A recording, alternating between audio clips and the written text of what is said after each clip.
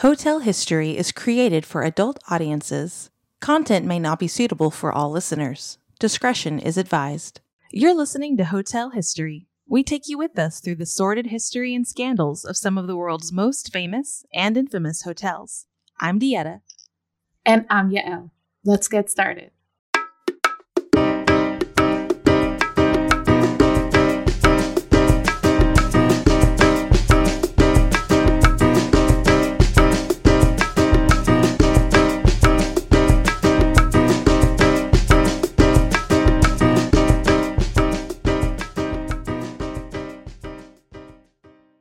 Welcome back to Hotel History. Today we will be discussing part 2 of the Plaza Hotel, the final part. We're starting off with the end of World War II and who currently owns it.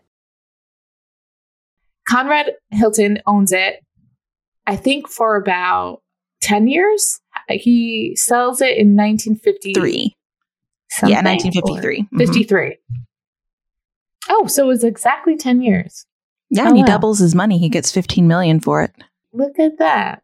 He's a smart man. He also, when he came in, he made his workers work throughout the night. He did a lot to fix the hotel. They were working round the clock. So he was a serious businessman, and I think he basically salvaged the hotel when it really needed help. It was also the hotel during the war or right after. It was a place that a lot of the Red Cross would be there. The soldiers coming home. It was a hot spot for the USO things to raise money. Tons of charity events. A lot of celebrities were there. So good job for the Plaza being that place. Because imagine being a soldier coming home from war and then they're like, "Hey, you can hang out in the Plaza." Yeah, pretty nice. It's the least they can do. That kind of concludes the post-war or the end of World War II and how the hotel adjusted. And then, the Plaza is doing well. Things are happening. And also during this time, right after the war or, the 1950s, they open a place called the Persian Room, which we've mentioned before in our first episode. And it was this fun kind of cocktail dinner club in the hotel. And on the walls was a bunch of Persian art. It was the place to be at the time. They had acts that would come in that were, everyone knew that singer was going to be at the Persian Room. A singer that was well known at the time was Hildegard. Yeah. We mentioned her last time too, and she has the best name. And she apparently was the it act. Yes, she was the time in so New York. Huge. Yeah. So the Persian Room had been open since the 30s, but the 50s was really when it's just hits its stride. And I think the Hildegard's, her signature color was pink. And I think she's one of the only people that they would actually redecorate the Persian Room for. Once they noticed that the Persian Room was being changed to a pink theme, everybody knew Hildegard was coming, and it would create this buzz. Oh, I didn't know that. Oh, I also didn't know it was open in the 30s. Yeah, it opened up during the Depression. But that's why it probably didn't take off as much as it did after. Yeah, it was just, I'm sure people had a little bit more money to spend during this period of time. Post-war boom. There were other things going on during the 30s and 40s. Yeah, there's actually a lot of great jazz artists recorded during their time there, like Billie Holiday, Miles Davis, Duke Ellington, and you can actually find at least, I believe, the Miles Davis recording that was done at the Persian Room on Spotify. Oh, I've listened to it. Yeah. It's really I think good. It's called Miles Davis at the Plaza or something like that. Yeah, very something obvious. very you shouldn't have to search too long and hard for it. Everyone has performed at the Persian Room ever since, throughout its existence. It was, if there was a celebrity or a singer like Frank Sinatra, and we mentioned that also, just a list of all the acts, but it really takes off during this time. And someone we should mention is Kay Thompson. And Kay Thompson, she also had she was a singer, a song trainer, she was for celebrity a vocal coach. Vocal she was a music arranger. She did all kinds of things. she was in Funny Face as the editor-in-chief of the magazine. I love that movie. And so she wanted to be a celebrity, an actress, well-known, but she kind of realized that she wasn't, her like talents didn't lie in being, you know, in front of the camera necessarily. But she goes and she performs at the Persian Room all the time. And she kind of is well known to her friends to tap into this like little girl voice act. And her friend who hears it was like, you need to make a book about this. You need to write, you need to do something. And she would turn into a 6-year-old girl, and her name was Eloise. And if you're familiar with the Plaza, then you know about Eloise. But this is the origin story. It was Kay Thompson who created this character, and she would just act like a little girl for fun, or like it's kind of weird, to be honest. But I guess funny she had a also bit at the same time. She would do her bit. It was a bit, yeah, it was her bit. She would call up room service and she'd be like, "I'm Eloise, and I want 6 cheeseburgers, and I'm really not coffee and lots of it." So. yeah. First of all, I love Eloise, so I don't want to ruin it with my point. But yeah, she basically creates this character, and her friend is the one that sets her up and says, "Okay, you need to do something about it." She's like, "Whatever, fine, who cares?" She's not paying attention. Her friend introduces her to Hilary Knight, an illustrator, the illustrator of Eloise. They meet, they get along, and then they create Eloise, which is like the most, I don't know, to me, iconic Plaza, New York, city girl that like everyone, I think every kid in New York who was posh, not posh, but like whatever, wealthy, knew about her. Because I mean, I knew about her because my mom bought the Eloise book, but you know, I don't think any of my friends know. Like this wasn't like a thing. But yeah, it created this story, this girl. They started selling all these Eloise products, and they really capitalized on this Eloise character, and it made them a lot of money. To this day, they had an Eloise room, and they still make movies. They still make Eloise movies.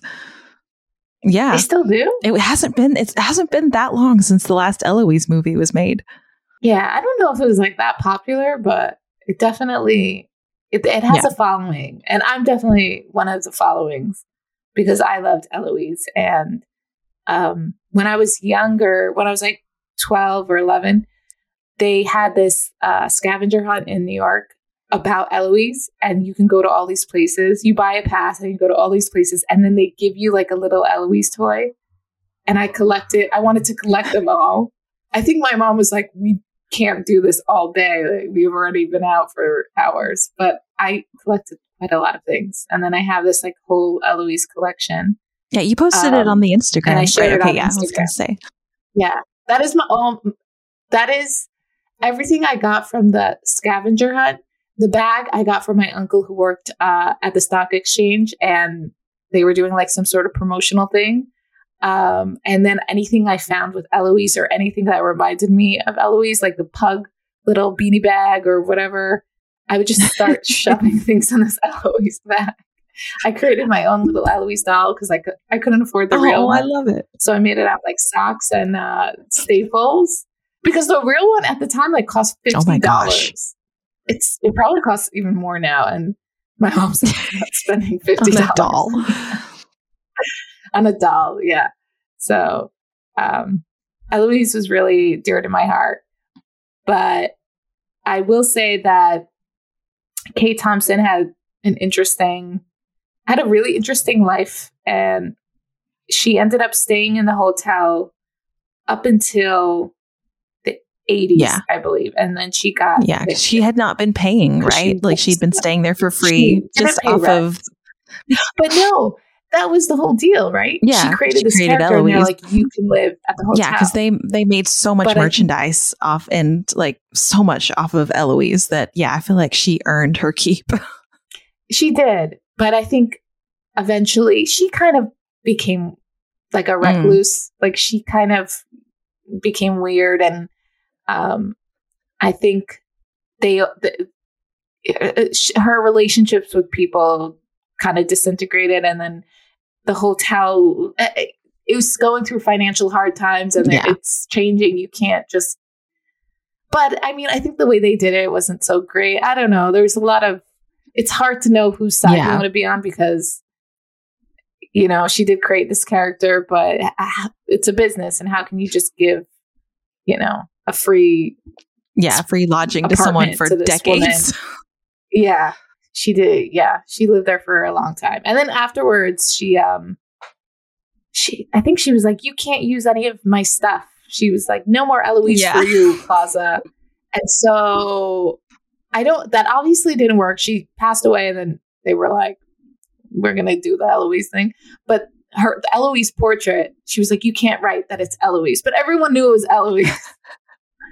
And so like things like that. It was a lot of drama. She had a lot of friends, but then, you know, the more I read about her, I think she had a really fascinating life, but she also seemed very strange, to say the least.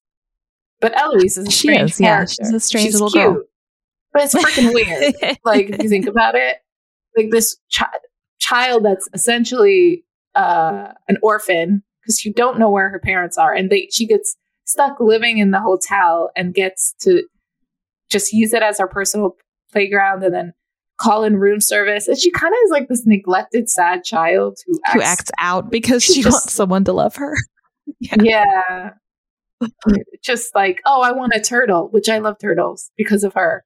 But she just has like a turtle, and like, it's just wears Kleenex hats. And I don't know if you ever read the book. Do you know? Oh, you should. People, if you haven't, read it. So the book itself was never made for kids. It was meant for adults. I mean, it's not inappropriate or anything, but it wasn't like to teach kids a lesson. It was just ridiculous, actually. Highly recommended. I love it. But yeah, so Kate Thompson, thriving at the time of the 50s and the 60s and whatnot. Just to mention also, before we move on from Eloise and Kate Thompson, the famous Eloise portrait was stolen. I think we mentioned this before also in our last episode about it being stolen. And like, it was a bunch of college kids at the time. It was in the 50s, I think. They still don't know where it is. The one that's up today, I think, is the replacement. And Kate Thompson she hung out with all the celebrities. Like, obviously, she was the godmother of Liza Minnelli. And as the good godmother, she also was familiar with all the drugs that all those celebrities. Like, I mean, I don't think it's a coincidence that Judy Garland and all these like old actors who were hooked on drugs also, like, she was, you know, not, I wouldn't say guilty, but she was on drugs. Like, she had her vitamin cocktails that Dr. Feelgood would give her. And one of those vitamins was methamphetamine. So I'm just, you know, it's all connected. Yeah. It all makes sense. Yeah. So she that's her story. During that time also, I believe it was just, you know, people living in a hotel doing drugs was normal. I mean, it's normal it's not normal. Let me rephrase that. It was more common, I feel like. The drugs part or the living in a hotel part? Both. Like, that combination is just like, to me, it's a weird, I don't think a hotel today would allow that. Maybe if they're really filthy rich, but I think back then it was just like the norm. Yeah. The norm. But very interesting character. That will lead us into, that was the 1950s. I think that was like the peak of the 1950s. Oh, one thing I forgot to mention was this time the Plaza had a chef named Richard Boyardee. And so you Oh, might yes. recognize that name because he is his family recipe is the spaghetti that is in canned Chef Boyardee, and it was able to be distributed because he served the spaghetti to like a major, I don't know, canned food magnate. I don't know what you call those people, but yeah, no, it was so popular. And yeah, they were like, this is amazing. This should be in all the stores and Americans will love it. And at the time during the 1950s, like canned, kind of that, the food that we think is really unhealthy today was really popular. And partly because of the war, things have to be, they need to be fast and easy and able to stay good for long periods of time. Yeah. And I think for moms, it was like, oh, I don't have to cook as much. I can just pop this can open and there's spaghetti. Yeah. So that, the TV dinners, stuff like that. So it was really popular and they thought it was a great plan, and it still exists today. But anyone who makes you feel bad if you eat it, just be like, excuse me, this is a Plaza recipe. Yeah. Just eat it with your pinky out. There you go. And just be like, this is posh from the 1950s. Don't even insult me. Yeah. So Chef Boyardee, I say Boyardee or it's Italian, so just say it Italian. And then they anglicized the spelling of it, but the pronunciation I think is still the same. So I'm sure in Italian the emphasis might be somewhere else, like Boyardee or something like that. But they anglicized it and changed the spelling to Boyardee. Yeah, they anglicized it a lot. They put in a can and then they changed the name. Exactly. Okay, well, I think I don't think I've ever had it, actually. Have you? Oh yeah, I grew up eating canned spaghetti at my grandpa's house. Well, that was like the go-to lunches. It always looked really good to me. My mom would never, and a major reason is that it's not kosher. Oh yeah. So it's like meat sauce and stuff, but my mom was never into like packaged stuff like that. But I always wanted to, and I still haven't. So one day I remember it being good, but you know how kids will just eat anything. I have no idea if it was actually good or not. It's probably not good. No, but no shame to anyone. So yeah, two very interesting things that come out of the Plaza that I think make a big impact on American culture and society. I think is the spaghetti in a can and Eloise.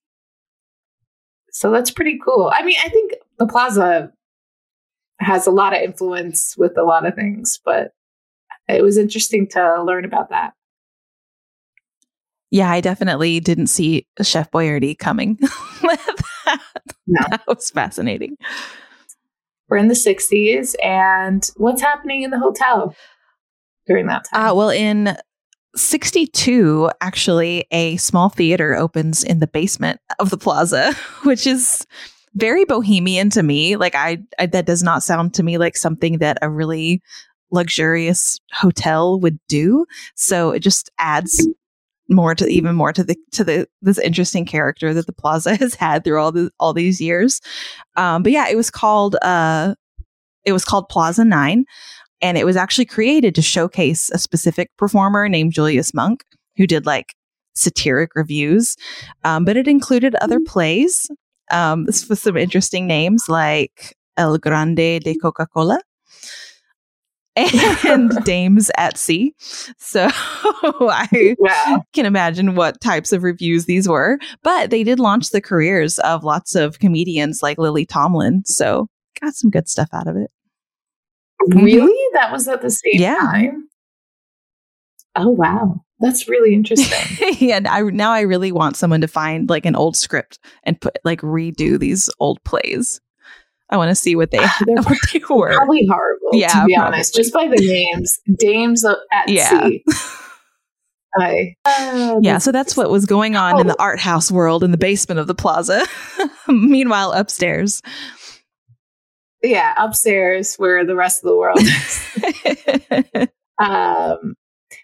So during the 60s, a big band comes around, makes waves, and if you can guess who that is, you will feel really smart. It's the Beatles. The Beatles. So a little bit before we get into the Beatles, we just want to also mention again, like, Hilton owns the Plaza from 1943 to 1953. He sells it to Sonny Sonabend for $15 million, and then the manager of the hotel at the time. So now we're going to get into the manager of the Plaza during this time. He starts out when Conrad is still there. And do you want to tell the story? Yeah, so I think he meets, so his name is Alphonse Salamone, and he is a elevator operator in New Orleans, and I want to say 47. And Conrad Hilton is staying at this hotel and just really likes, I guess, his charm or maybe his work ethic. I'm not really sure, but he just really liked Alphonse and gave him his business card and said, "Hey, if you're ever in New York, I would love for you to work for me." And so Alphonse does. He moves to New York and immediately looks up Hilton and gets on as assistant manager at the Plaza. And his first day. Oh, and his first day was god awful. A lot. The worst first day possibly of all time. It starts with there being a dead body found in one of the rooms. It turns out to be a playwright, and his Salamone ends up having to try to deal with that, and also trying to comfort like the grieving, I don't know if it was husband or lover. I'm going to say lover because that sounds better. Sounds more dramatic. Yeah, playwright. Like, yeah. So that's how his day starts off. And then there's a strike at the docks. And so now the passenger ships aren't leaving on time. So now none of the Plaza guests are checking out like they were supposed to. And all of the incoming guests aren't able to get into any rooms. So there's pandemonium from 50 plus guests all yelling at the same time about wanting into their rooms. So that keeps going. And then later on in the day, a Plaza widow decides that this is the moment. This is her moment to address this wrong that is being done to her. She swears that one of the housekeepers or maids is purposely ruining the lining of her jacket. It's been sliced open and it's happening all the time. And it's just old and it's wearing and tearing from as far as Salamone can tell. The widows are fucking nuts. Like, they're all nuts. The more stories that come out about them. It's like, even if the guy was horrible, let's say the manager was horrible, which he wasn't, I wouldn't even be like on the widow side. I know they're full of shit. Yeah. But what's interesting about this manager is that he's really involved in the hotel. He does a really good job. And his whole family lives there. They live on the top floor in like some abandoned suite or something. Yeah, the I think what is now probably part of someone's condo and is very revamped and nice, but at the time had just one of those rooms that they'd kind of let go. Yeah, I feel like real estate wasn't the same in New York, so they were like, "Oh, it's fine." Now it's like worth $53 million. Yeah, at the time it was like the maid's quarters. Salamone. Is it Salamone or Solomon? I'm going to guess wrong? Since it's Italian, I think that they pronounce the E's at the end of the words where we don't, but I'm not positive. Salamone. Yeah, I just imagine it in an Italian accent and go with that. Okay. So Salamone, every time I laugh when I say his name, he gets an offer that his daughter thinks he should not refuse, but he was like, no, thank you. And that is for 4 famous British singers to come stay at the Plaza. And that's the Beatles. Yeah. So they okay the reservation at first because nobody knows who they are, because they made the reservation like months before the Beatles really became like a really Are big. You sure yeah. They didn't know. Yeah, or whoever took the reservation, I think, didn't know. And then whenever it got closer to time, they realized who it was actually booked for. And that's when they were like, I don't think we can have them stay here. That's too much for us. Yeah, people, they were crazy. There was Beatlemania. They were coming in to do the Ed Sullivan Show, the famous Ed Sullivan Show. Sorry. Meeting my words here. I'm so excited to talk about the Beatles. Yeah, but his daughter throws a fit when she finds out that he's canceling their reservations. I mean, wouldn't you? Yeah, she was like bawling. I would have too. I would have been like, you don't love me if this is what you do. I think I would have approached it like, you are missing out on a historic opportunity and I need to meet them. And this is all I want in my life. But it ends up being chaos a little bit. Yeah, they do. They do eventually say, okay, yes, you guys can stay here. But there was so many people outside the hotel waiting for them. So many girls trying to sneak into the hotel. Yeah, just hanging out in the lobby, biding their time. The widows not knowing who they are, what's going on, or what decade they're in. And the funny thing is when they kick out the girls that are trying to like sneak in. Yeah, I think they like snuck into some boxes, right? They're like trying to hide themselves. Oh, they only found that out later. So they're like, we have a package for them. And they're like, who are you? Knowing who, like, these were just teenagers. They're like, no, we have a package. And they're like, no, get out. So the girls holding the package were like, fine. And then a girl pops out of the actual box that they're setting up. And then people tried to like scale the building or something. It was insane. Teenage girls are crazy, but this sounds like another level. Yeah. Meanwhile, like the Beatles are probably some of the quietest rock star guests the Plaza has ever had. They just like keep ordering tea and Coke, and they jumped on the bed. Coca-Cola, not Coke, that other Coke. Yeah, Coca-Cola. Sorry, not that Coke. Yeah, they're very polite. Everything was fine when they left. They didn't damage the hotel.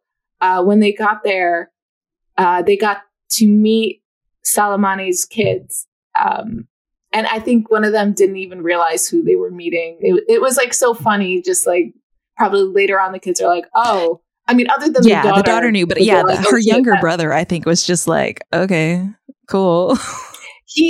He saw everything as a business opportunity. Once he realized, he started selling everything that they touched and people would buy it. And he even claimed they touched things that they never touched. And he's like, oh yeah, this pillowcase. And it was like his pillowcase.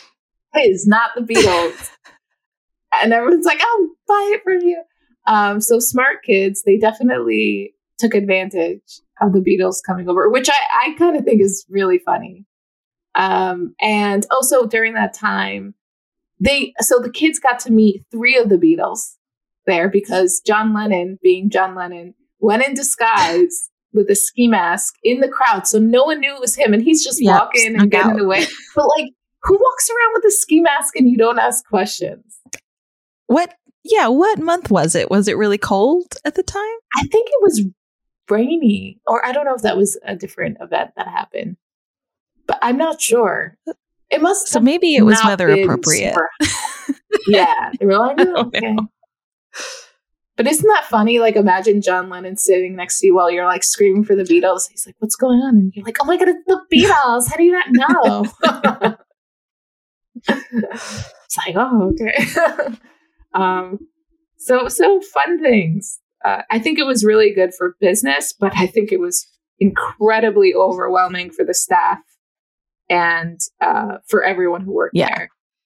I love that they are very accustomed to royalty and know exactly how to handle that situation. But rock stars, that's a different story. I think, it definitely felt like this is something that I've never had to deal with. But I also think that the Beatles was like a whole new thing. Yeah. And just like in general, there was never anything quite like it. And I think that it was the start of the rock band coming to hotels and kind of like, I don't think they knew how bad it could get. Yeah. You know, they were like, oh, because I think if it was the Rolling Stones or Led Zeppelin, they would have been like, no, we don't want you to ruin our hotel. Yeah. I think it's just the start. So they kind of didn't even know what they were getting into. And they were British, so they were polite. They made a good impression. I think they could have fooled some people into believing that all musical bands are so nice and proper. Yeah. They're really not. But it sounded like a really fun experience. Like if you got to live in New York or even be around that, just to see that happening. And, the manager's kids got to bring their friends. Yeah. Like they got to witness all this stuff happening. It was really cool to experience that. That must have been such a great childhood. Yeah. So after the Beatle pandemonium ends, there's other festivities happening at the Plaza. Plaza is the location for one of the most famous parties like of the century. And that is the Black and White Ball by Truman Capote. Yes. So for those of you that don't know, Truman Capote is a very famous writer who wrote In Cold Blood, Breakfast at Tiffany's. Truman Capote wanted this to be the event. He wanted to really make it stand out in everybody's mind for years to come. But I guess he felt like it would be a little too conceited to host a party for himself. So he makes it in honor of Katharine Graham, who was the publisher of the Washington Post. But it doesn't really say like why it's in her honor. Like she'd been the publisher for like 3 years at that point, so it wasn't like her new job. He just needed an excuse. They were really good friends, right? Yeah. So I guess he was like they wanted to make a party. Yeah, they just wanted to have a party. Very self-involved, and he knew this, and he was like, "We'll make it for you." But yeah, so the guest list ends up having 540 people on it. But because obviously he didn't feel like he could invite everyone, but it becomes the most sought after invitation of probably the decade. Like people were offering money. They were threatening to commit suicide if they didn't get invited. It was insane. It was dramatic. Yeah. It was a little over the top. It was very over the top. Yeah. It's crazy because I think the party itself cost like $11,000. Oh, wow. It cost like $10,000, something like that. And someone offered to pay that much just to get invited. He's like, no. Oh my goodness. So he knew what he was doing. This wasn't just like a money-making business. It was like status. Oh, yeah. He was really into being He loved cool. it. Yeah. And so much so that even like he would invite one person, but then not invite their significant other. So it was like causing strife in families. He loved the drama. That would have been such a great reality TV show. Oh, yeah. So who were some of the people on this guest list? Frank Sinatra. I remember for sure. There were, it really like, it took all of his social circles and just shoved them together because there was writers, musicians, politicians, socialites. And it was also a combination of old Hollywood and the older generation mixed with the younger generation. So people who are still alive today have gone to this party. I think Betsy Johnson was there. Like all these young models. Every single famous person during the 1960s. And soon to be famous person. Where they were there. It was an insane guest list. I think every designer, Andy Warhol, Lauren Bacall, who else? Like politicians, Linda Bird Johnson. Apparently that's That was the president's daughter. Yeah. But he excluded her boyfriend, the actor George Hamilton. Like, that is such a specific move right there. Like, what were you trying to prove? I guess he just didn't like him. I don't know. Yeah. I mean, that's definitely Gloria one way to Vanderbilt. tell one of your friends that you don't care for their partners. I think, it's like he probably said something mean to him or something he didn't like. And he was like, well, you're not invited to the coolest party of the world of all time. Of famous authors. He was also, because he was an author, there was Norman Mailer and like all these other people, princesses. Yeah. I mean, but then also just regular people. Everyone. Like he invited his doorman from his apartment building. So these regular, because he's the keeper of all the secrets. That's true. That doorman knows everything. And I don't know, maybe he didn't invite them necessarily just to be nice, but to be like, you know how to handle situations. Yeah. And also maybe, because if let's say the doorman comes, he'll know who pissed off Truman Capote and who he likes and doesn't like. And then later on, when he's working, it's like, oh, I want to see Truman. And he'll be like, I remember you from the party and you ain't seeing him because you were a dick. Like he needed to keep him in the know. I think that I was mistaken. The party cost $16,000, and he was offered $11,000 by someone. And he said no thanks. And even after the party ended, I think the party was up until like 3:30. Yeah. There were after parties. And everyone went to different locations, like depending on who your circle was. You went to like the hole in the wall bar with like Frank Sinatra or like this club or this apartment. And just, man, I would have loved to be a fly on the wall. Yeah. Like that would be so cool. So the manager's daughter got to stay up and watch us all happen.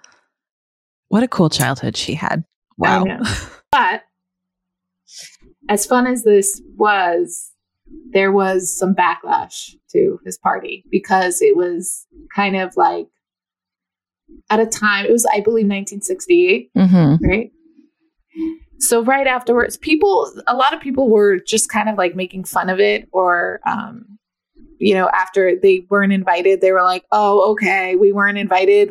While you're having your party, there's like a serious war going around because it was the start of the Vietnam War. So now it starts to be seen as, first it was, the last great American party full of glamour, but now it's starting to look very tasteless and frivolous. Like, so happy that you guys get to have, your fun, fickle lives full of parties that don't matter. The rest of us are dealing with the real world. Yeah. Especially like racial tensions were growing and Vietnam War and all that stuff. But that actually did affect Truman Capote. Like he did feel bad and he ended up, he had a lot of issues. He ended up being an alcoholic and I think he died of drug use and alcoholism. And it was sad. It wasn't his fault. Like all this shit was happening and he was cool enough to make a party. Like, I don't think he was like a terrible person because no, you know what I mean? Yeah. Like, he just wanted to have a fun party and just made it a little too public. Yeah. But also I think maybe they were just butthurt, like the people who weren't invited. Yeah. And they were just like, oh, well, you just don't care about like things. It was kind of like virtue signaling. Yeah. The time and I don't know, that doesn't make you a better person because you were invited to the party, so you have to like bring you down another person. But it's sad, but it's still, I think I would have loved to go to that party. I would have. Yeah, absolutely. Yeah. And the whole, like, that was really the end of an era. I think the world is changing drastically. During this time, a lot of things are happening. We got people fighting for civil rights. We're getting, people who are in the streets trying to protest the war. That's what I was looking for, the word protest. And then protest other things amongst a lot of segregation happening. But Betty Friedan, the feminist, she goes to the Plaza Oak Room, which is still segregated for men and women, and makes a reservation with her groupies of feminists. And they let her in. She sits down, but they take away her table. Yeah, they took the reservation and they didn't, I guess they just assumed she was someone's secretary making a reservation. And so they took the reservation and then were shocked when it was actually women coming in to eat. So yeah, they let them sit down and then just took their table away. So they all just kept sitting in the shape of the table, waiting to see what would happen next. And I think some men started offering them food off of their tables and stuff. But yeah, eventually they were finally well, okay, well, I guess we're gonna leave now. We made our point. Yeah, and they ended up protesting outside. Don't worry, we've been feeding ourselves for years. Yeah. Oh, we have been using knives and forks for years, fellas. Don't worry, we'll pay our way. Yeah. It's cute little I love their sign. But if no one knows, Betty Friedan is the one who wrote the Feminine Mystique. Mm-hmm. Yeah, super famous feminist book. So, and eventually after this, a few months later, it within almost no time. Yeah, so then it was women could come whenever they wanted. I think there was two things happening. I think the hotel itself didn't care. They weren't we want traditional ways, but I think they had a bunch of rich traditional men who were this is a boys' club and we like it that way. But they also thought ahead. They're yeah, but how many of you are left? The world is changing. We need to have these female diners because we need the money. Yeah. We're losing out on a bunch of money because women aren't allowed to eat here and you guys are old and dying out. And I also think that the manager and everyone thinks it's morally wrong. There shouldn't be, segregation. But I think there was a lot of other things at play. And I think eventually, just logic. Yeah, logic and capitalism. They're this is a lot of money sitting on the table.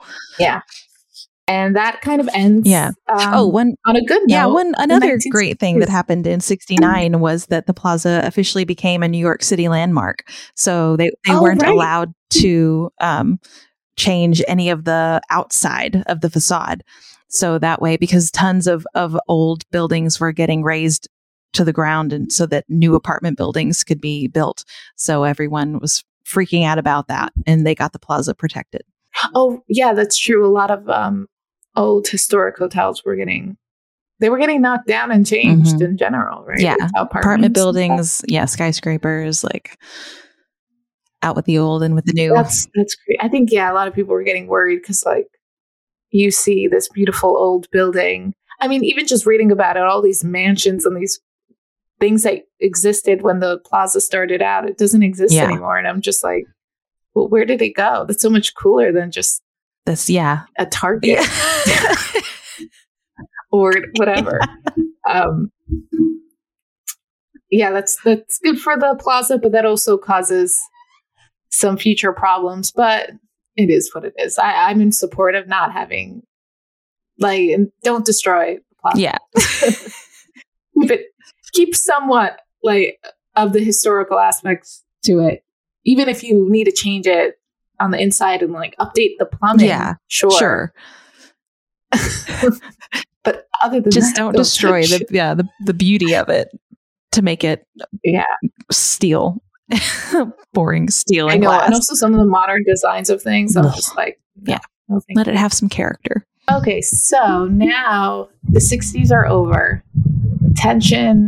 The tensions in the country, around the world, have definitely reached a peak. There's war going on, and now we enter the rocky road of the 70s. Yeah, tough decade for everybody. You think that's when they developed that ice cream flavor? That would make so much sense. Although I feel like they should have made one named after serial killers. I feel like the 70s was just all serial killers. Yeah. Yeah. But there was one happy thing. In 1971, the Plaza's publicist decides to do a publicity stunt. So she makes a reservation for L.E.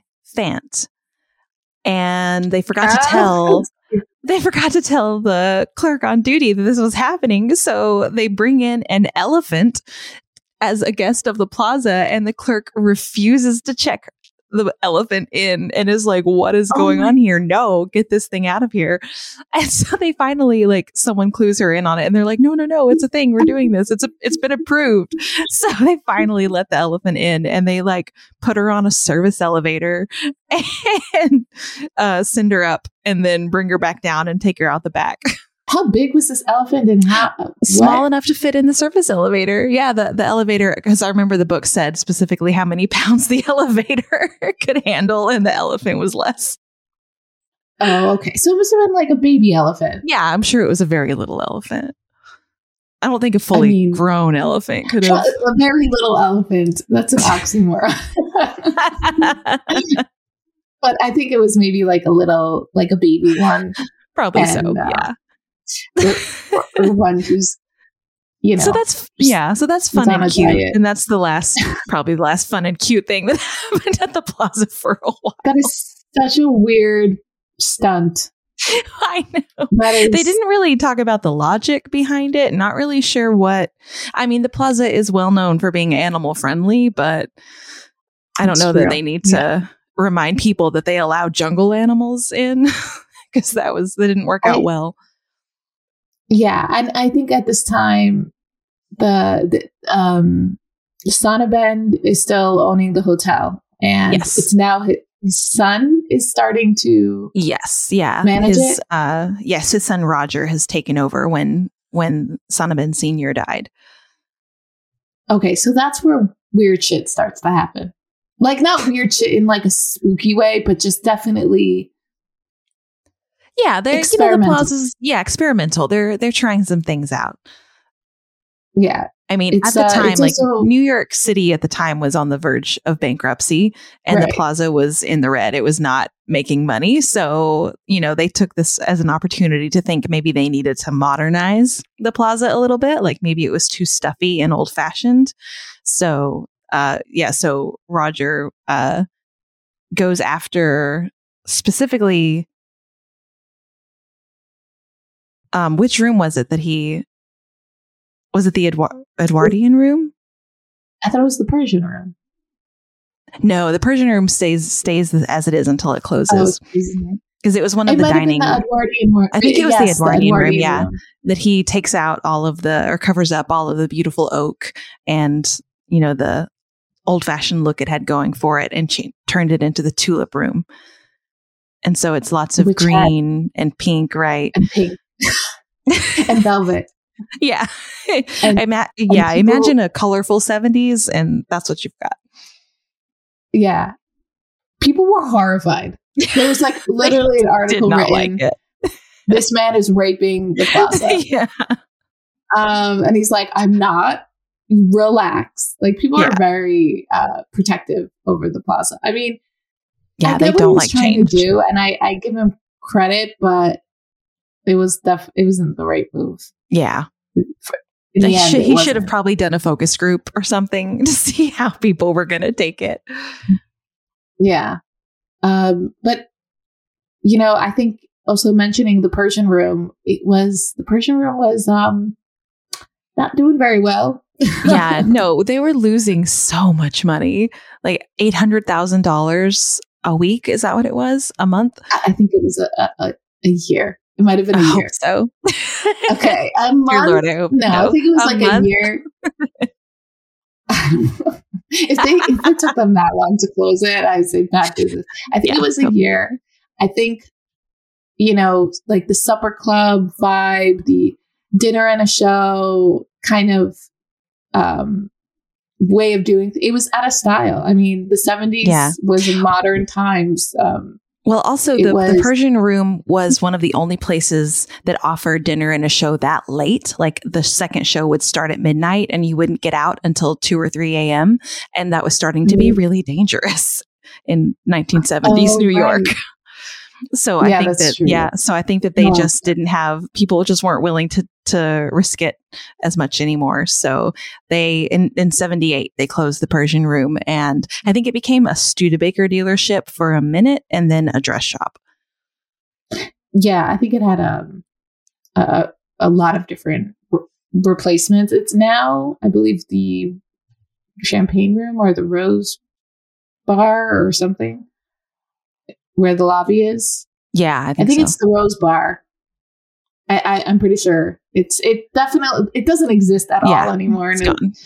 But it's there. It's been a lot of things, and the thing is that the Persian Room also, those, like the old act Hildegard, like these things were old and stuffy. The 1970s, like this cabaret style. A musical, like you can't have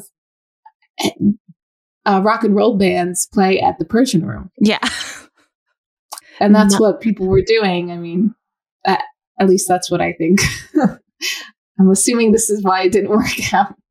Yeah, and I think that the crowd that enjoyed that was probably a lot older by then, and they weren't going out and staying out until 3:00 in the morning anymore. I mean, there was chaos in New York. It was disgusting. There was a lot of strikes. Yeah, there's a lot of garbage. Garbage strike.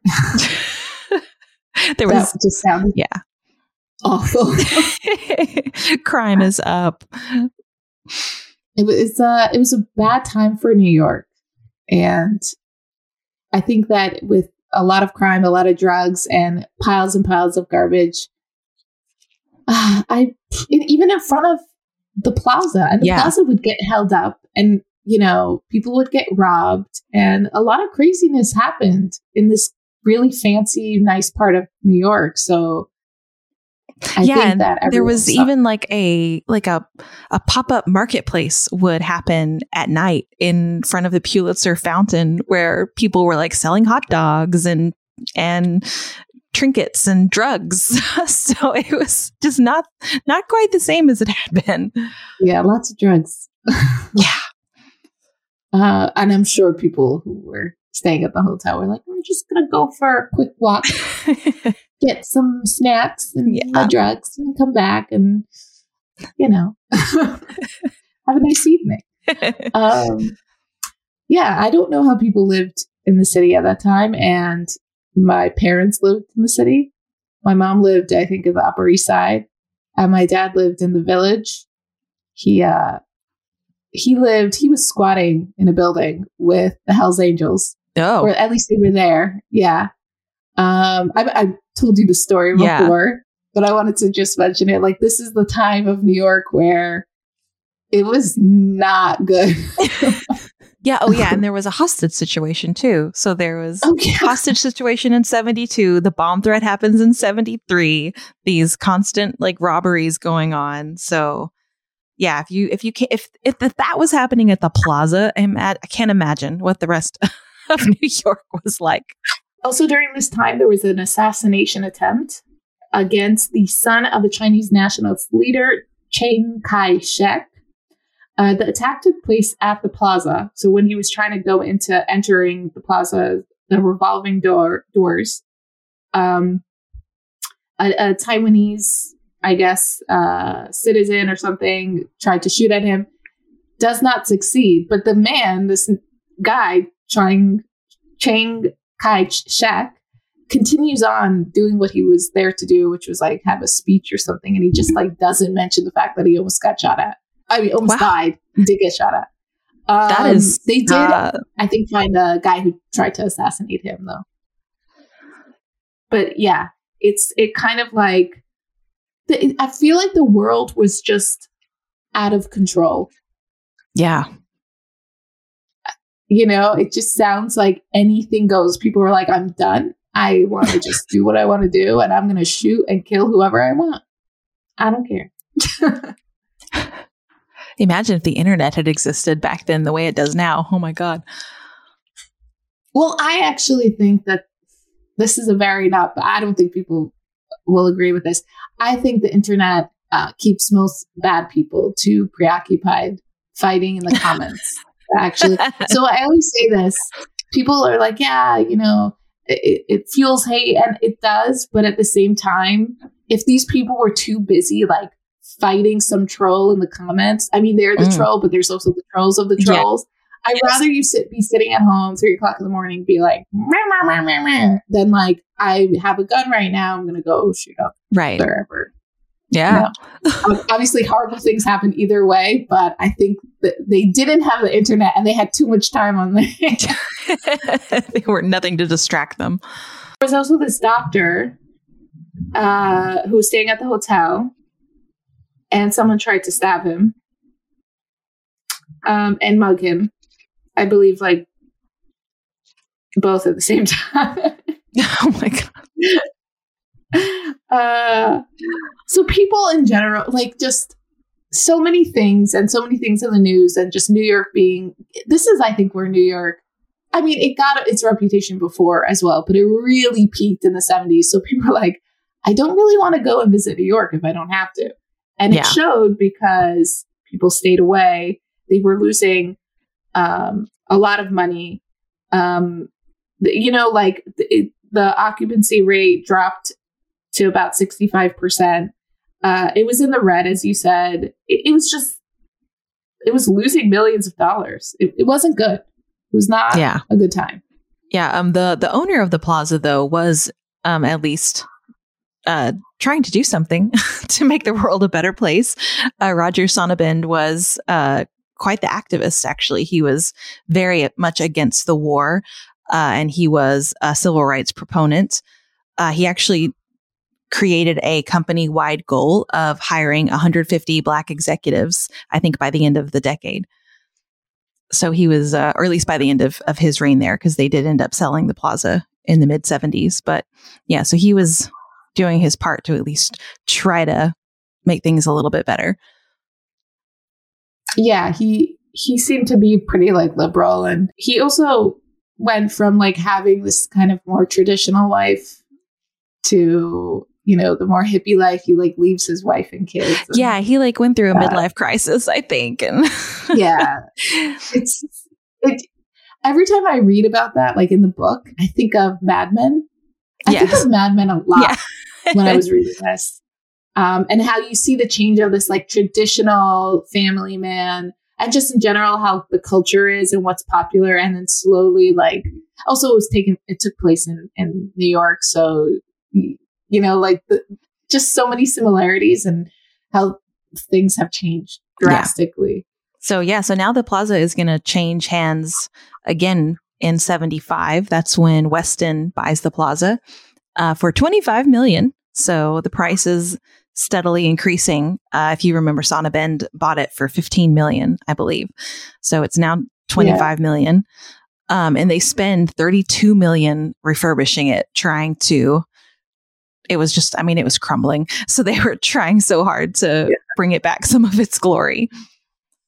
I mean, that makes sense. It wasn't doing well. And then also this guy's, I think his goals in life shifted. It was no longer like, let's meet the plaza. You know, he had other interests, and just sounds, it sounds about right that it would be in such bad shape. Yeah. Still a good businessman, though, because they did not sell the Everett Shin murals in the Oak Room along with the plaza. They said, no, we're keeping those, which Weston Hotels was like, okay, fine, we don't care. But then it actually turned out to be a really big deal because the New York citizens did care and they wanted those murals in the plaza. So that Weston had to shell out an additional $1 million to get those back. Yeah, that was smart of his end, son of it. He just made $1 million. It's funny how the New Yorkers, the ones that are like, no, it has to be there. And it's just like, I'm not saying it's not important and it's not a part of history, but you can also replace with other works of art. Yeah, there's other art out there, but public outrage seems to be a big swayer of what happens to the plaza. Well, because they have power. Yeah. Because it's usually like they're represented by something or someone, or they have influence with a union or a group. And then that's where things get tricky. Yeah. Because I think if it was just a group of people being like, boo, let's keep this, the Plaza would be like, no. Here's some tea. They'll go away. But the people who are in charge come across unions and organizations so often that cause trouble. They know not to mess with them. Yeah. It's not going to go down well. Yeah. So yeah, I guess as we move into the 80s, things they start to recover finally. Everything, there's kind of an economic boom, I think, and New York recovers, the Plaza recovers, so much so that it actually sells for an incredibly, I would say, inflated price the next time it sells in 1988, which is to Donald Trump. How much does he buy it for? So Weston bought it for $25 million in 75. In 88, Trump buys it for $407 million. Damn. Okay, so the economy did bounce back. Yeah. Okay. I mean, and Trump definitely overpaid for it. Like, he wanted it real bad. Yeah. No, Trump had, it was his Mona Lisa. Yeah. Letter, like, that's what he called it. Yeah, I think that's what he called it. Yeah. He was obsessed. I think he also had this like New York rich childhood, and he remembers going to the Plaza and have fond memories. And it also represents this, like, the olden glory days of wealthy, bored people. I love the Plaza. I do. But I'm just saying, don't hate me. I'm just saying it definitely represents this kind of like old rich person that he relates to or wants to be. And it's very classy. And I think he wants to be this classy person. I mean, he's not, but he definitely aspires to that lifestyle. Yeah. Or what he thinks it is. Yeah. So now we are entering the 80s, and probably, in my opinion, one of the most interesting points in the Plaza's history. How do you feel about it? I think it's fascinating. Yeah. 1975, Weston buys it from Sonnabend, and then 1988, Trump buys it from Weston. Mm-hmm. But before Trump is Trump, he actually offers, half jokingly, to Weston or someone Weston knows, I'll buy the Plaza from you for $50 million. And the Weston says, no. And who's Donald Trump? Few years later. He's a little bit better known. Yeah. And he definitely spent more than $50 million on it. Yeah. That's like a crazy jump though, right? Yeah. That I feel like, was the Plaza even worth the $400 million? No, I think everybody had valued it at around like $250 million or something, but not $400 million. But was he in a bidding war with someone? There were some other interested parties. Yeah. And I think he just wanted to just give the biggest possible number so that nobody else could stand a chance. Right. He loves the Plaza. I think he still does. Yeah, he was obsessed. He wasn't going to let this opportunity slip him by. He did end up buying it for the $400 million. Or to be more specific, $495,000 per hotel room. Oh, wow. Big money. Yeah. But at the time he had no problem at this point securing that money. Like, the banks were just foaming at the mouth to get to work with him because he has this real estate empire. So they were just throwing money at him. Like, he didn't have to put, I don't think, any of his personal money or guarantees. Like, banks were just like, we want a piece of the pie. We want the action. Here's all the money you need. Yeah. It was definitely they thought he was too big to fail. Yeah. But it turns out he makes a dent. Yeah. He definitely. The bigger you are, the harder you fall. Uh-huh. Yeah. And he does end up owing personal money. Like financially, he puts his own money in. But that's a little later where he gets into financial troubles. Yeah. The first thing he does when he buys the plaza is he puts his wife, Ivana Trump, in charge. Yes, he makes her the president. And that was an interesting experience for those who worked there. Yeah, she kind of had a Miranda Priestley Devil Wears Prada vibe, from what I understand.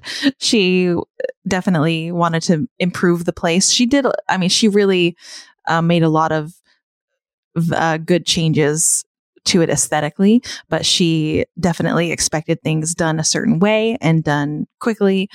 And like, there's even a story of her, you know, she can see the plaza from Trump Tower. And so she would every morning, she would get a pair of binoculars and inspect the property from there. And if she saw anything amiss, she would make a phone call and, you know, tell them, fix this immediately. Yeah, she was a micromanager, to say the least. People were not so happy working under her. And I think a lot of people quit because of her. She just she might have done really well for the plaza, but for the employees, yeah, it sounded stressful. And then it got even more stressful when her and Trump had marital issues. Yes, because then the employees had two bosses. Basically, Trump would tell them one thing, Ivana would tell them something else, and they're not sure which one they're supposed to listen to. A lot. He definitely, I don't know if it was Ivana or Trump himself that they kind of made it a little like, they like put gold everywhere. That was Ivana. Yeah. Well, she had real gold too. She had them remove the fake gold accents and replace it with real gold. Oh, okay. That's not so bad. Yeah. I don't know why I thought it was like a lot worse than it was. I think because there was an article that I think they like dubbed her style hot excess, because she wanted to make it classy and fancy, but then she went over the top with it. Like all of the ashtrays, there was a person whose job it was to just go from ashtray to ashtray. Keep in mind, this is the 80s. So people were smoking indoors. Oh, yeah. That had stamping, like cleaning the ashtrays and stamping them with the Plaza seal, like all day long. That's what they had to do, is make sure that there could never be more than like 2 cigarette butts in an ashtray. Oh my God. Yeah, she was really into it. Yeah. Like she showed them how she wanted the bathroom's floors to be scrubbed. Like she got down on her hands and knees and showed them what she wanted. Right. Yeah. Very, very particular. Yeah. Woman.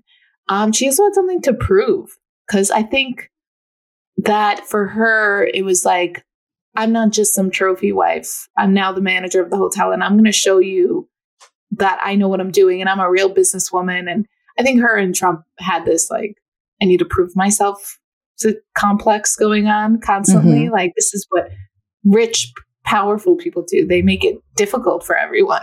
Yeah, well, and she definitely had to prove herself after he gave her the position. He had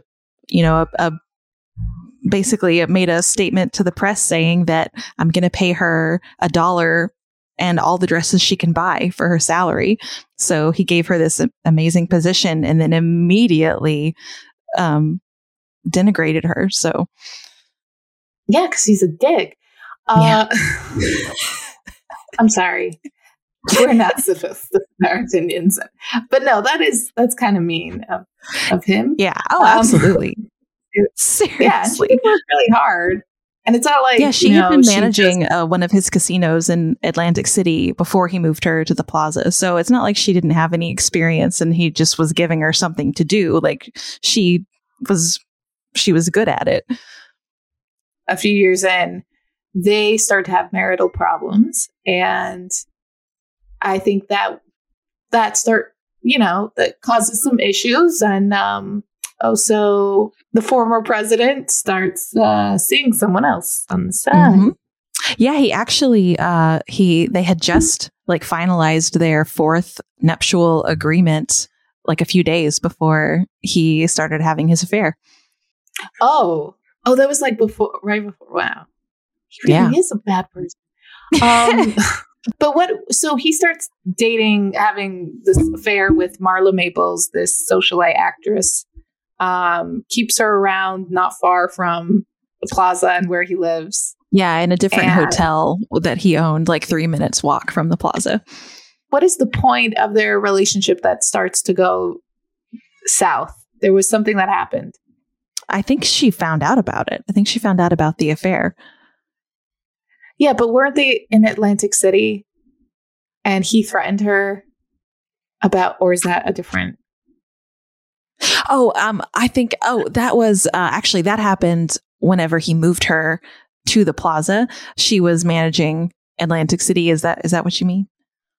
Where he told her, like, you come home. He's like, oh, you have to take care of your kids. Yeah. So that's one of the reasons he moved her to the Plaza from Atlantic City, is because he wanted her to be around more. Like, they were barely seeing each other because she was always in Atlantic City and he was always in New York. So he wanted her to come home. He basically told her, you need to come home and be a wife and take care of your kids and be here. And so I think their marital problems already existed, and then this affair, I think, just made them so much worse. Yeah, and he was not that subtle about it. Like, everyone knew in the Plaza, they all knew. Yeah. And then when she did find out, he tried to fire her. Yeah, right? he tried to fire her from her job at the Plaza, and like they like locked her out of her office, and all of the employees aren't sure like who they're supposed to be listening to. It was they definitely brought their drama to work. Oh my God, imagine like cranky Ivana walking around. She's already a high maintenance to begin with. But also to mention, Trump and her got married at the Plaza. They get divorced, and guess where Trump and Marla Maples gets married? Oh my gosh. At the Plaza. In her territory. He basically tells her to go fuck herself. And when they get divorced, after they negotiated their prenup like multiple times, if he finds out that he cheated or whatever the agreement was, is that he has to pay her $10 million. Mm-hmm. And so when they got divorced, he had to pay her. And he would go on to say he's such a good ex-husband because he paid his ex-wife $10 million. And who would do such a thing? Such an amazing person does that. It's like, sir, you had a contract. Yeah. And if you didn't uphold that contract, then you would have been sued. That doesn't make you a good person. Just you did the bare minimum of what you agreed to. You cheated. Like, you're a piece of poopy. Yeah. And you got caught. And then just like the way he said it was so Trump. Yeah. Like, whatever. He's just the greatest ex-husband of all time. Yeah. And I mean, it's good for Ivana she probably knew what was gonna go down. I mean, probably so. The fact that like she had just, because they renegotiated their prenup 4 times. So the fact that she kept upping how much he was going to have to pay her if they got divorced makes me think that she was like, okay, I need to protect myself even further from this, or I need to make it like, I really need to make it hurt if this goes down. Yeah. I mean, it sounded every time he would do something, she probably renegotiate. Every time he would pull some shit and she's like, you sure you want to do that? Okay. It's going to cost you. Let's raise the bar here. He was in my opinion, not a good businessman. So yeah, drama is going down. And that's personal drama. But then financially, how is the Plaza doing? Oh my gosh. Just the whole real estate market is not doing great. So there's a recession going on. The real estate market collapses. There's that savings and loan crisis. going on. So all of these things are happening at the same time, which all add up to Trump owing $1 billion in personally guaranteed funds and several billion total. So across his real estate empire, he now owes so much money because they kept just throwing it at him, and he would take it. And he's not a good businessman. Yeah. I hate to say it. No, I don't hate to say it. I love to say it because he's not. And he ends up doing something really bad for the Plaza. And that is basically making the Plaza go bankrupt. Yep. The first time in history. Yeah, they'd been close on a couple of other occasions, but they had made it 80 years at this point over 80 years without actually going bankrupt ever. And it finally happens. They survived the Depression. Yeah. A couple world wars. They survived the 70s. I mean, New York City almost went bankrupt. They didn't. But they couldn't survive Trump. Couldn't survive Trump. Who could? Yeah. Yeah. So it was not good. He becomes also, he's in a lot of poopy. He's in deep shit, is what I'm trying to be politely saying, but this is what I mean. He owes a lot of money, obviously, as you said. And the way he's behaving is like how desperate, troubled men behave, and they become paranoid. And so when he finds out his competitors that want to buy out or buy the Plaza from him, he starts spying on them. Yeah. Well, and he tries to find like a new buyer before his creditors can, because he thinks that if he can find the buyer, that he can negotiate with them to let him stay on as a manager, or to at least let him build the condos, because he had the first idea of turning a lot of the Plaza rooms into condos. And so he was hoping he could get this new buyer to partner with him and let him do that. So he's trying to outmaneuver the creditors and find a new buyer first. And he found a company that was interested, this immensely rich Asian company called Sun Hung Kai and Company, which was run by three brothers. And he actually got one of the brothers to come over with his family and stay at the Plaza to talk about it. And so they put them inside the presidential suite that Ivana had redone, and it was gorgeous and elegant. But the door to their room got stuck and they couldn't get it open.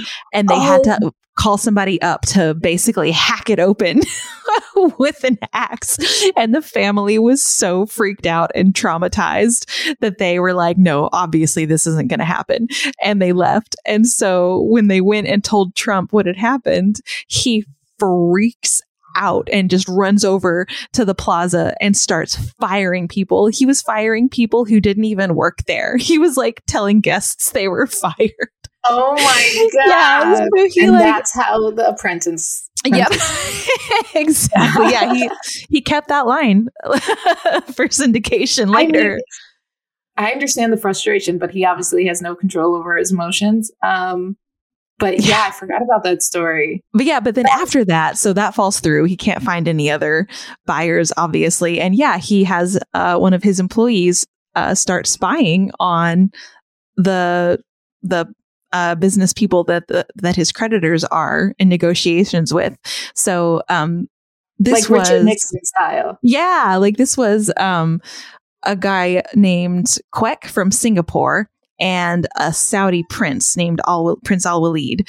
They were talking about partnering to buy the Plaza together. And so they stay at the Plaza to do these negotiations, and they're staying in the Vanderbilt suite.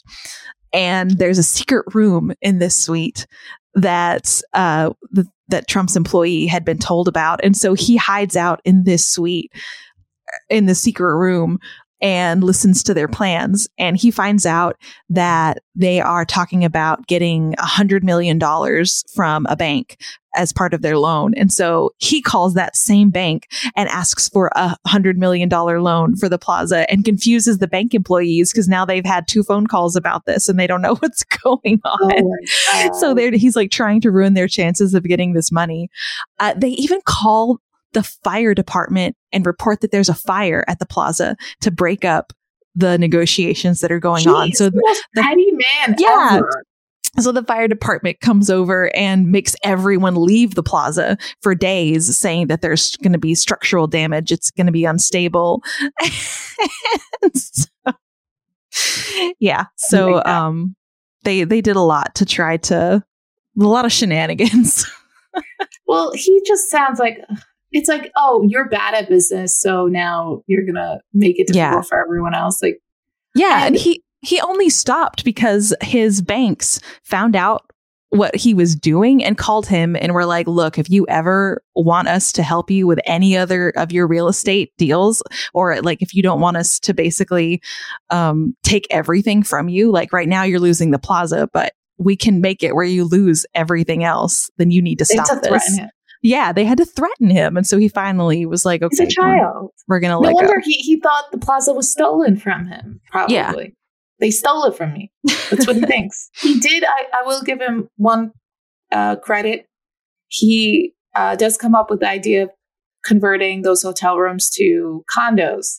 And the reason he can't get it done, and I think that was his like saving grace of investment to like get people excited. I don't know if that was before the bankruptcy or after, but was one of the 39 widows who lived there in a rent-controlled apartment, Fanny Lowenstein. What did they call her? The Eloise from hell? Yeah. This woman was a piece of work. She had a rent-controlled apartment, 3-bedroom. She was paying $800 a month. Oh they could have gotten like $1,200 a night for that place. And the reason that she got away with it is because after the war, they like froze rents or something. And she's been living there for that long. And legally, there was nothing that they can do. And so she made it impossible for Trump to be able to do anything. And I think also his financial situations, that people were like, no one's going to buy a condo for $8 million in Manhattan. Turns out they were wrong. Yeah. But she sounded like a fucking nightmare. She caused everyone problems. She caused the original, that manager, Salamane. She's the one that said, I think they're cutting up the staff is cutting up my that sweaters. Was Olga Levy. That was a different widow. Olga Levy, that wasn't her. Yeah. She was also a pain in the ass, this lady. And she blamed Trump for like the air quality in the plaza. Oh, yeah. She kept saying that like her air was polluted and she couldn't breathe. Yeah. And she, she would just like sit and complain. Everyone avoided her. They had to like walk outside. The manager, Salamane, would go outside in the winter to avoid the lobby to get to the other side of the building so he didn't have to deal with this woman, because she would just sit there and like criticize and annoy the shit out of everyone. And they couldn't do anything about it. They couldn't kick her out. She was like inherited in the plaza. If you get the plaza, you get Fanny Lowenstein. Can you imagine like the collective sigh of relief when she finally died? Like, is that the legacy you want to leave behind, that people are relieved when you stop breathing? Hated her. The staff hated her. She just sounded like a miserable person. And how can you be so miserable? You live in the plaza for cheap. Nothing. Yeah. For nothing. Like, I would have made it so that I was loved and adored. Mm-hmm. They wouldn't want me to leave. And then I'd give that place to my family members. So so we can stay rent control. But for someone like her, I don't think had kids or any family members that liked her. Probably not. They're like, no thanks. Eventually, he does sell the plaza. And he sells it for a loss. Yeah, he sells it to the prince, the Saudi prince, and the Singapore businessman. They buy it in 95, this finally happens, for $325 million. So $83 million less than what Trump had paid for it 7 years ago. It was 7 years earlier. God. So yeah. So, and that partnership owns it for almost a decade. And they had actually made a deal with Trump that if they sold the plaza within 7 years, that he would get a cut, or if they made and sold condos before they sold it, that he would get a cut of that. But neither of those things happened. So even though condos eventually did happen in the plaza, Trump didn't see a penny. Yeah. Thank God. Yeah, he didn't need any more money. Yeah. Oh, well, he definitely needed the money, but I just but he didn't need any more money to work with. Yeah.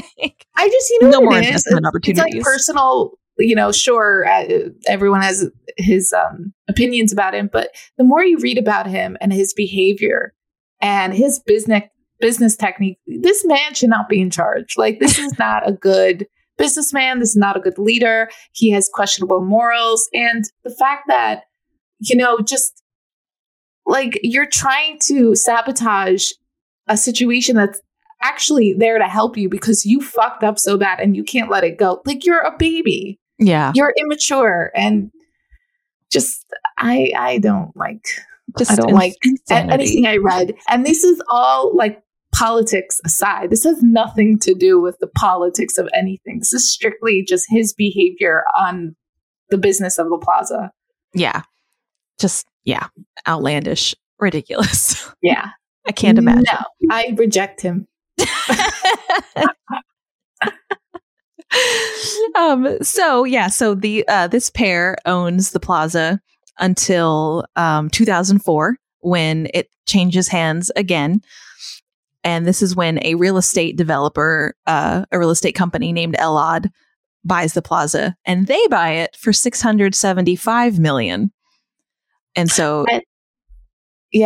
but what, it wasn't so straightforward, that purchasing. No, but if you want to know more about that, you can read the book, because it was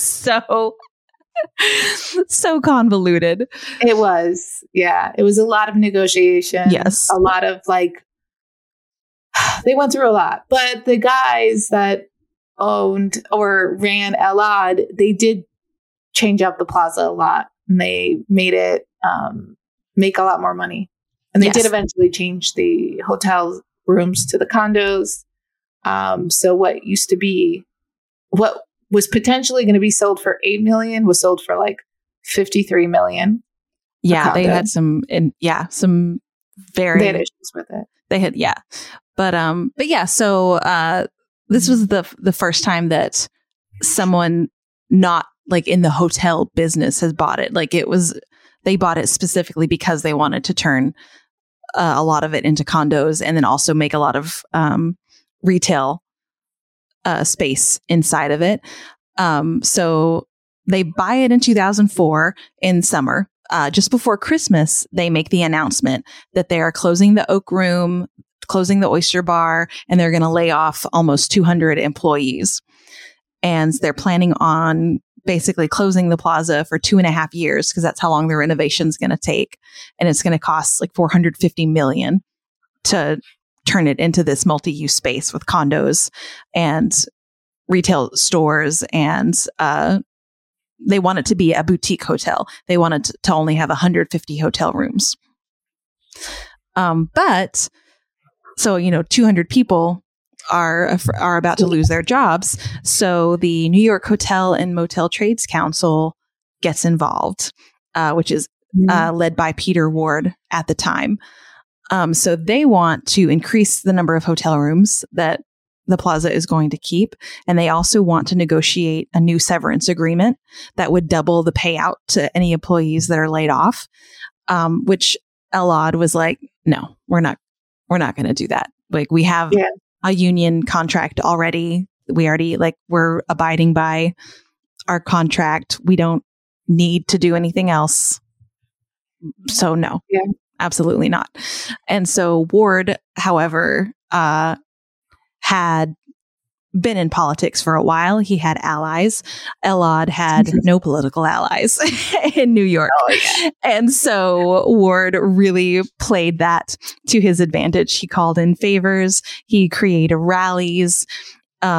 He created a campaign called Save the Plaza, and he got celebrity endorsements. They had television and radio spots. Like, they turned it into a media circus. They had a rally. Their first rally was at the Pulitzer Fountain, and even the Reverend Jesse Jackson showed up to save the plaza, save the workers.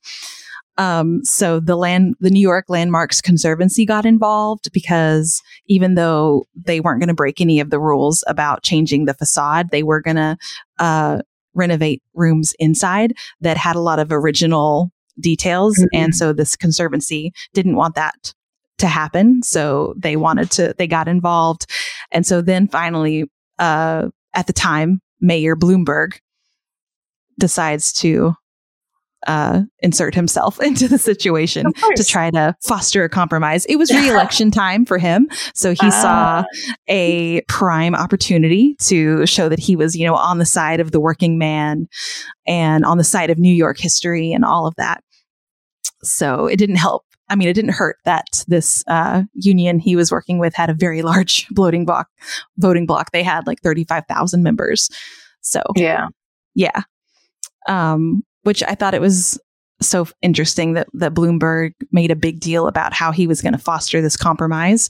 And then he didn't actually participate in the negotiations. He assigned a chief of staff for one of his deputy mayors to do it. So they spent 60 hours negotiating the whole time with Elad still kind of being like, we don't have to do this. Right? Like, why are we doing this? We don't have to do this. We're just doing this now because it's become, this crazy, terrible publicity for us.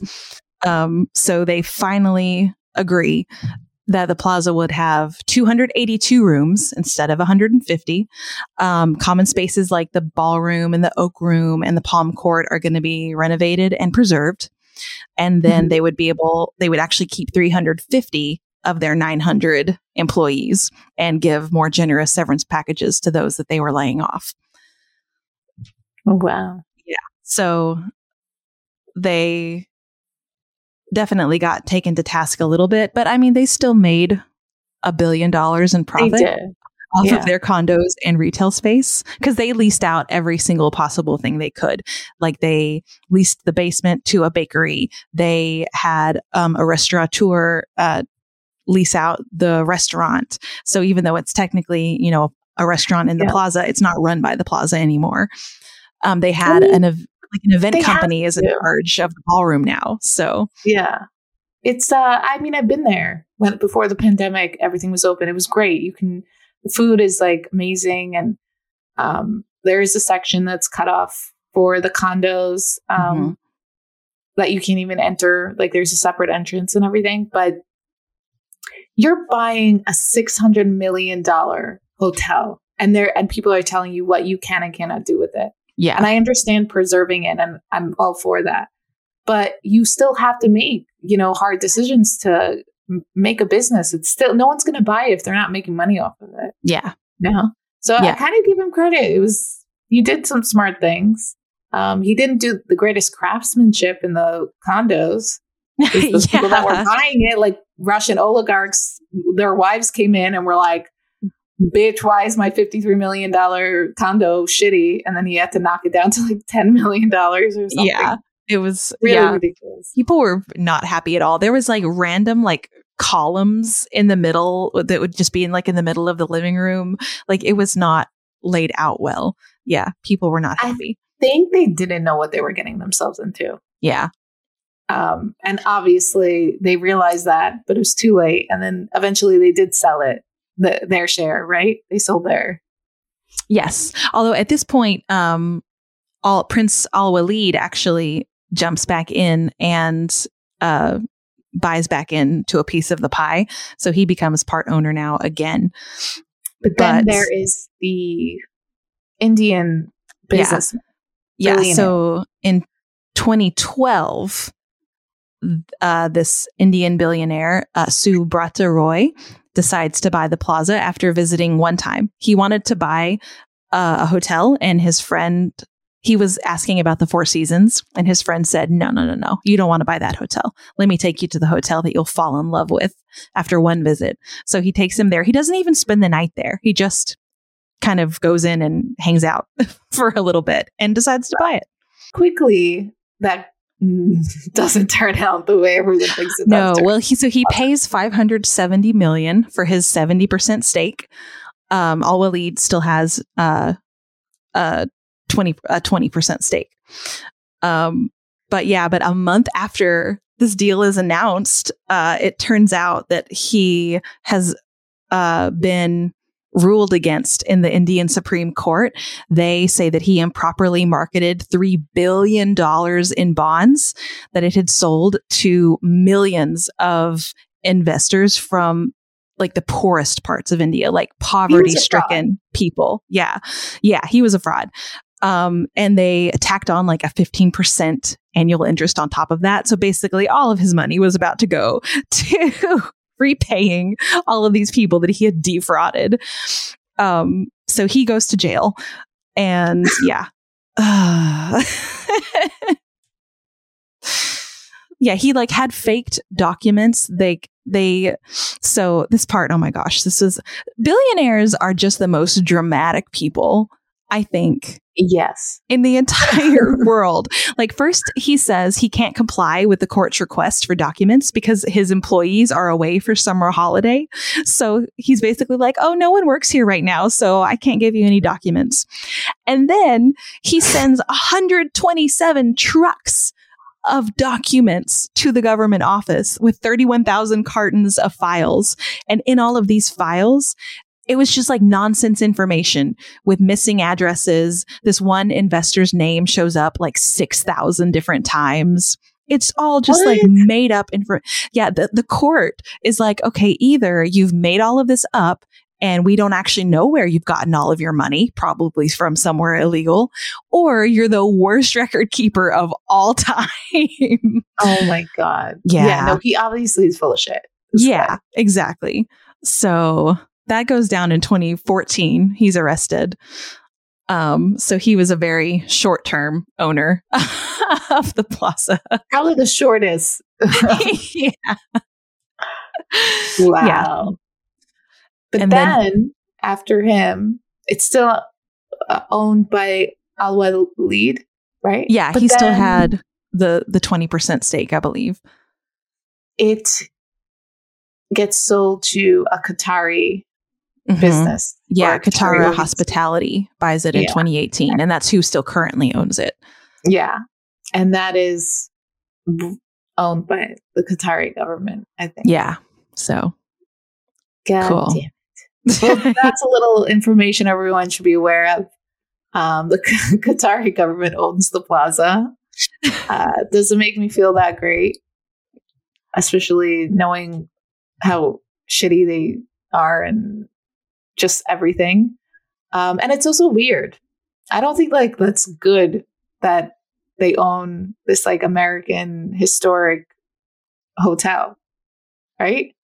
It's just not. It is a little, yeah. You would kind of want that to stay domestic, but mostly you just don't want it to be owned by terrible people.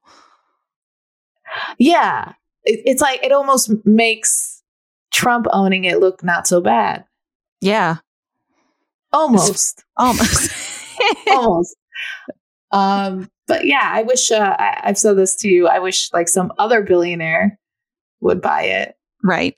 Because obviously at this point, that's who it's going to be, is if not a corporation, then a billionaire. Yeah. I wonder how much they bought it for, the Qatari group. They must have bought it for, if it was like sold for 600 million the last time, it's probably like 800 million. Yeah.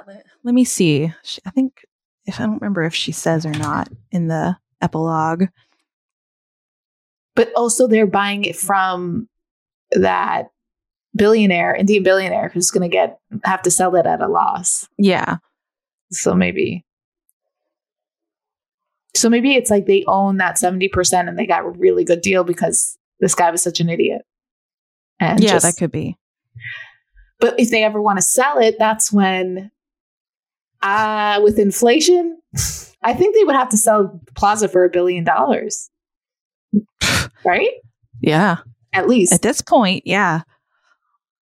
It has to be something like that.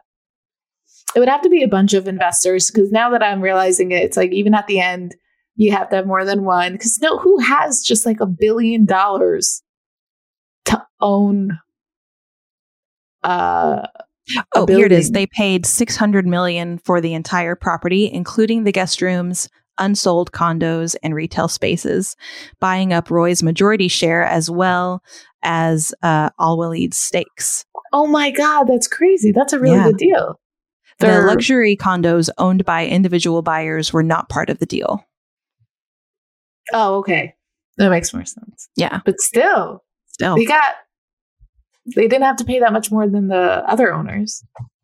No. Yeah. They most recent. Got quite the deal. Yeah. Well, hopefully, Elon Musk, if you're listening, I'm kidding. People would not be happy if he has enough on his plate. Yeah. I know. I just invest. You don't have to be involved. He doesn't need to show up and sleep there. Stay at the Twitter headquarters. Yeah. Just anyone without human rights violations, buy it. That'd be cool. Yeah. Like the bar is not that high. For billionaires, it is. I think we are asking for too much. Like, how did you get $1 billion? Like, yeah. You don't want to know. So that concludes the current situation of the Plaza, who owns it, how it's run.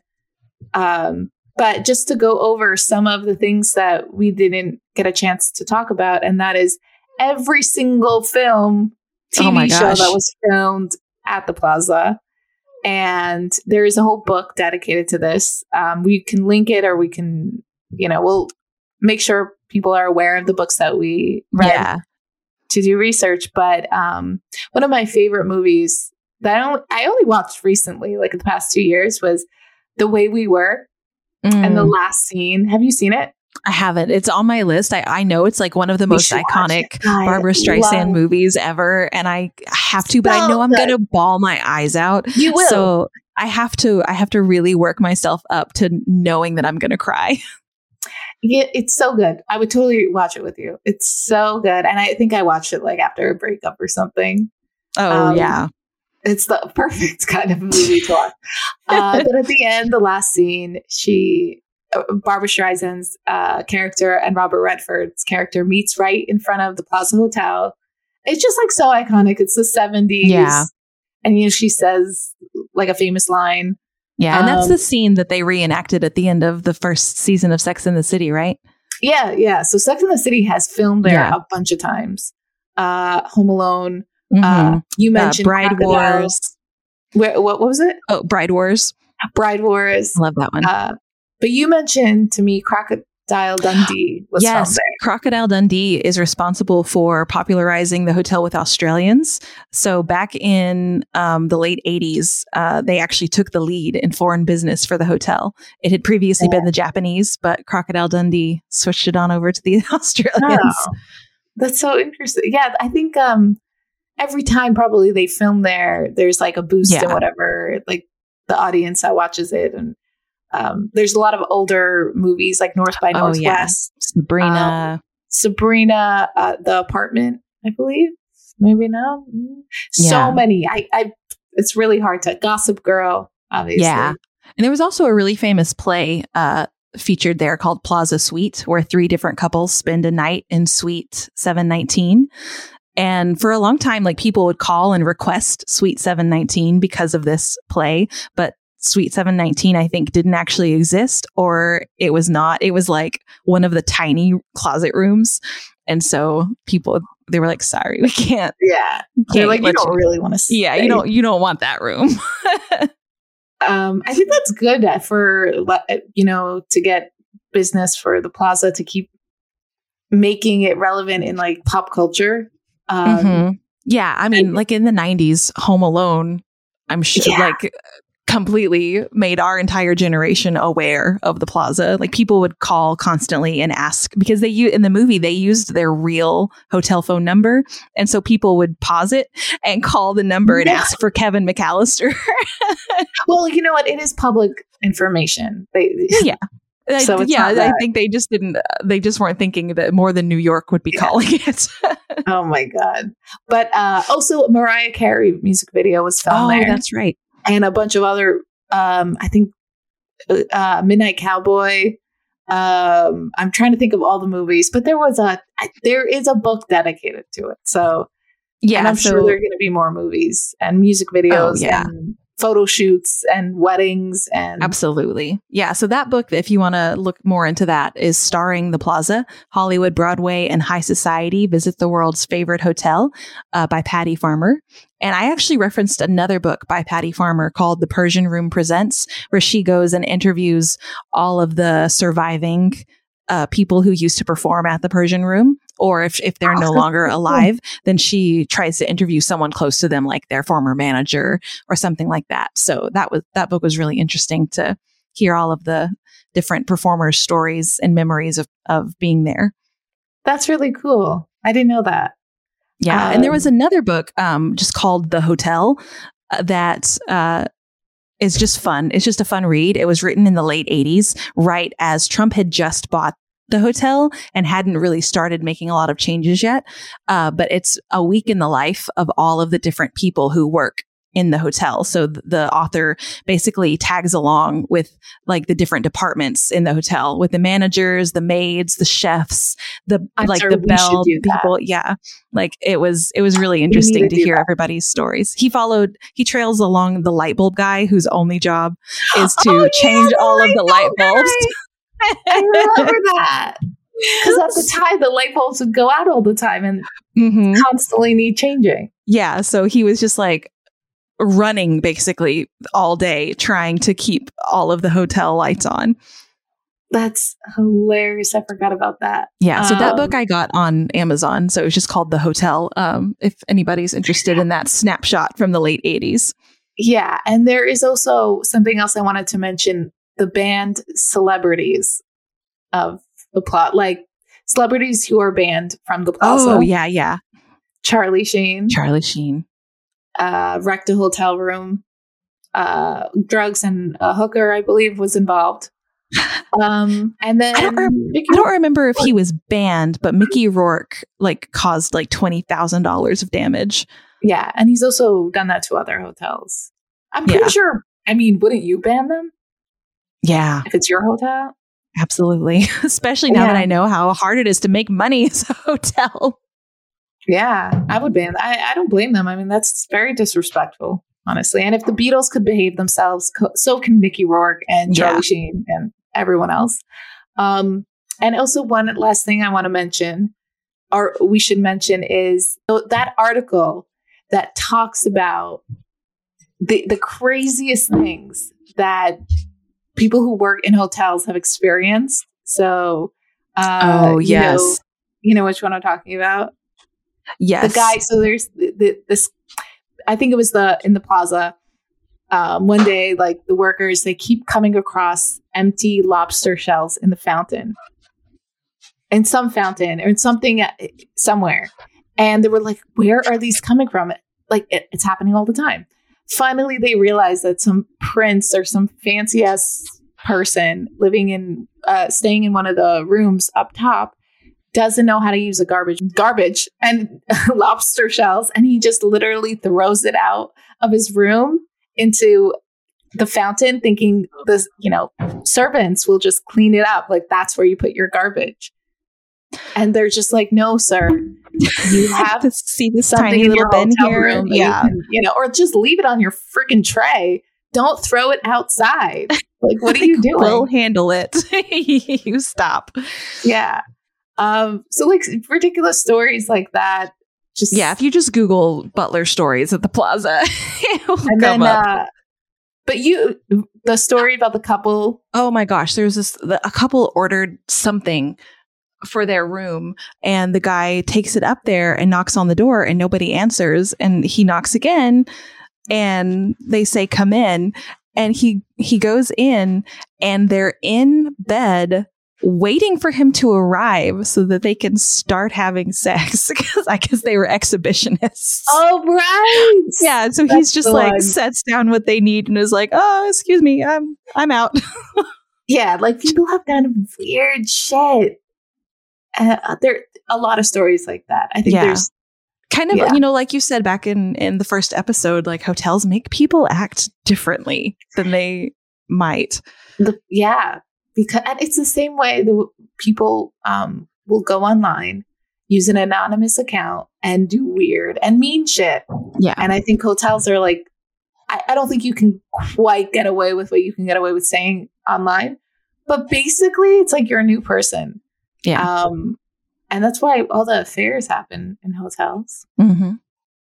You know, I'm sure there's a book dedicated to that. I don't know about the Plaza, but I'm sure there's a ton. There has to be. But yeah, every fascinating story. That article just about, it was like 5 or 10 stories or something, and they're all ridiculous. But it's really interesting. The Plaza, I think, doing the amount of research we did, I have a lot more respect for it, and the people that work there and the people that run it. And honestly, the people that wrote the books about it. Wow. Yeah. Lots of research. Oh my gosh. Major shout out, especially to Julie Sato, who wrote the one that we are constantly referencing, because just the immense amount of research that had to have gone into that. I'm tired of the Plaza after only a couple of months, and she wrote such an in-depth book about it. I don't know how she did it. But I'm glad she did. Thank you. Yeah, no, I'm fair. Yeah, thank you, Julie. That was great. It made our job easier. Yes, because you already did all the research. But and thorough, well done research, not just Yoko Ono, or what is it? Yeah, when they say Yoli Ono in the internet article. Yoni Ono dying. Yeah. John Lennon in the Plaza, apparently. Not that kind of research where it's made up. Not internet. It was not internet research. Not real research. Alternative facts, as some would say. But yeah, fascinating. I think that I'm gonna go back to the Plaza and maybe get a more thorough tour, because I went there while we were doing research and after we recorded the first episode, but I still was too shy to go up and talk to anyone about it. Like, I spoke to the bartender and he was really nice.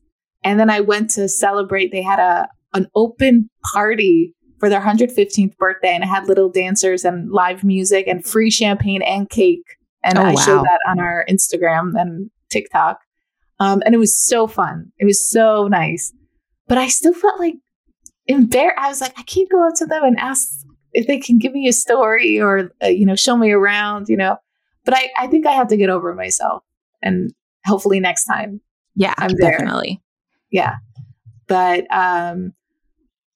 also, if you guys want to follow and learn more about the Plaza, we do post like little stories and pictures on our Instagram, and that is at Hotel History. Man, I can't talk today.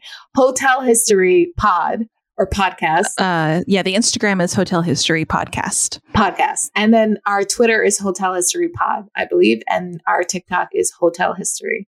And then if you want to just listen to any of our episodes, it's where you can get your podcasts on Spotify, on Apple, Google, all of it. Tons. Yeah, we're working on getting them on all of the directories, but they are on all the major directories. And if you want to email us at hotelhistorypodcast@gmail.com. We will take all the questions you have and or stories. We would love to hear any interesting hotel stories that you might have. Yeah. Is there anything else we should ask the audience? The one person. Hi, Mom. She'll just text me if she has a question. Yeah, exactly. But yeah, I think that wraps up the Plaza. So stay tuned for our next hotel. Hopefully it will come a lot sooner than this one. Yeah. And thank you so much for listening.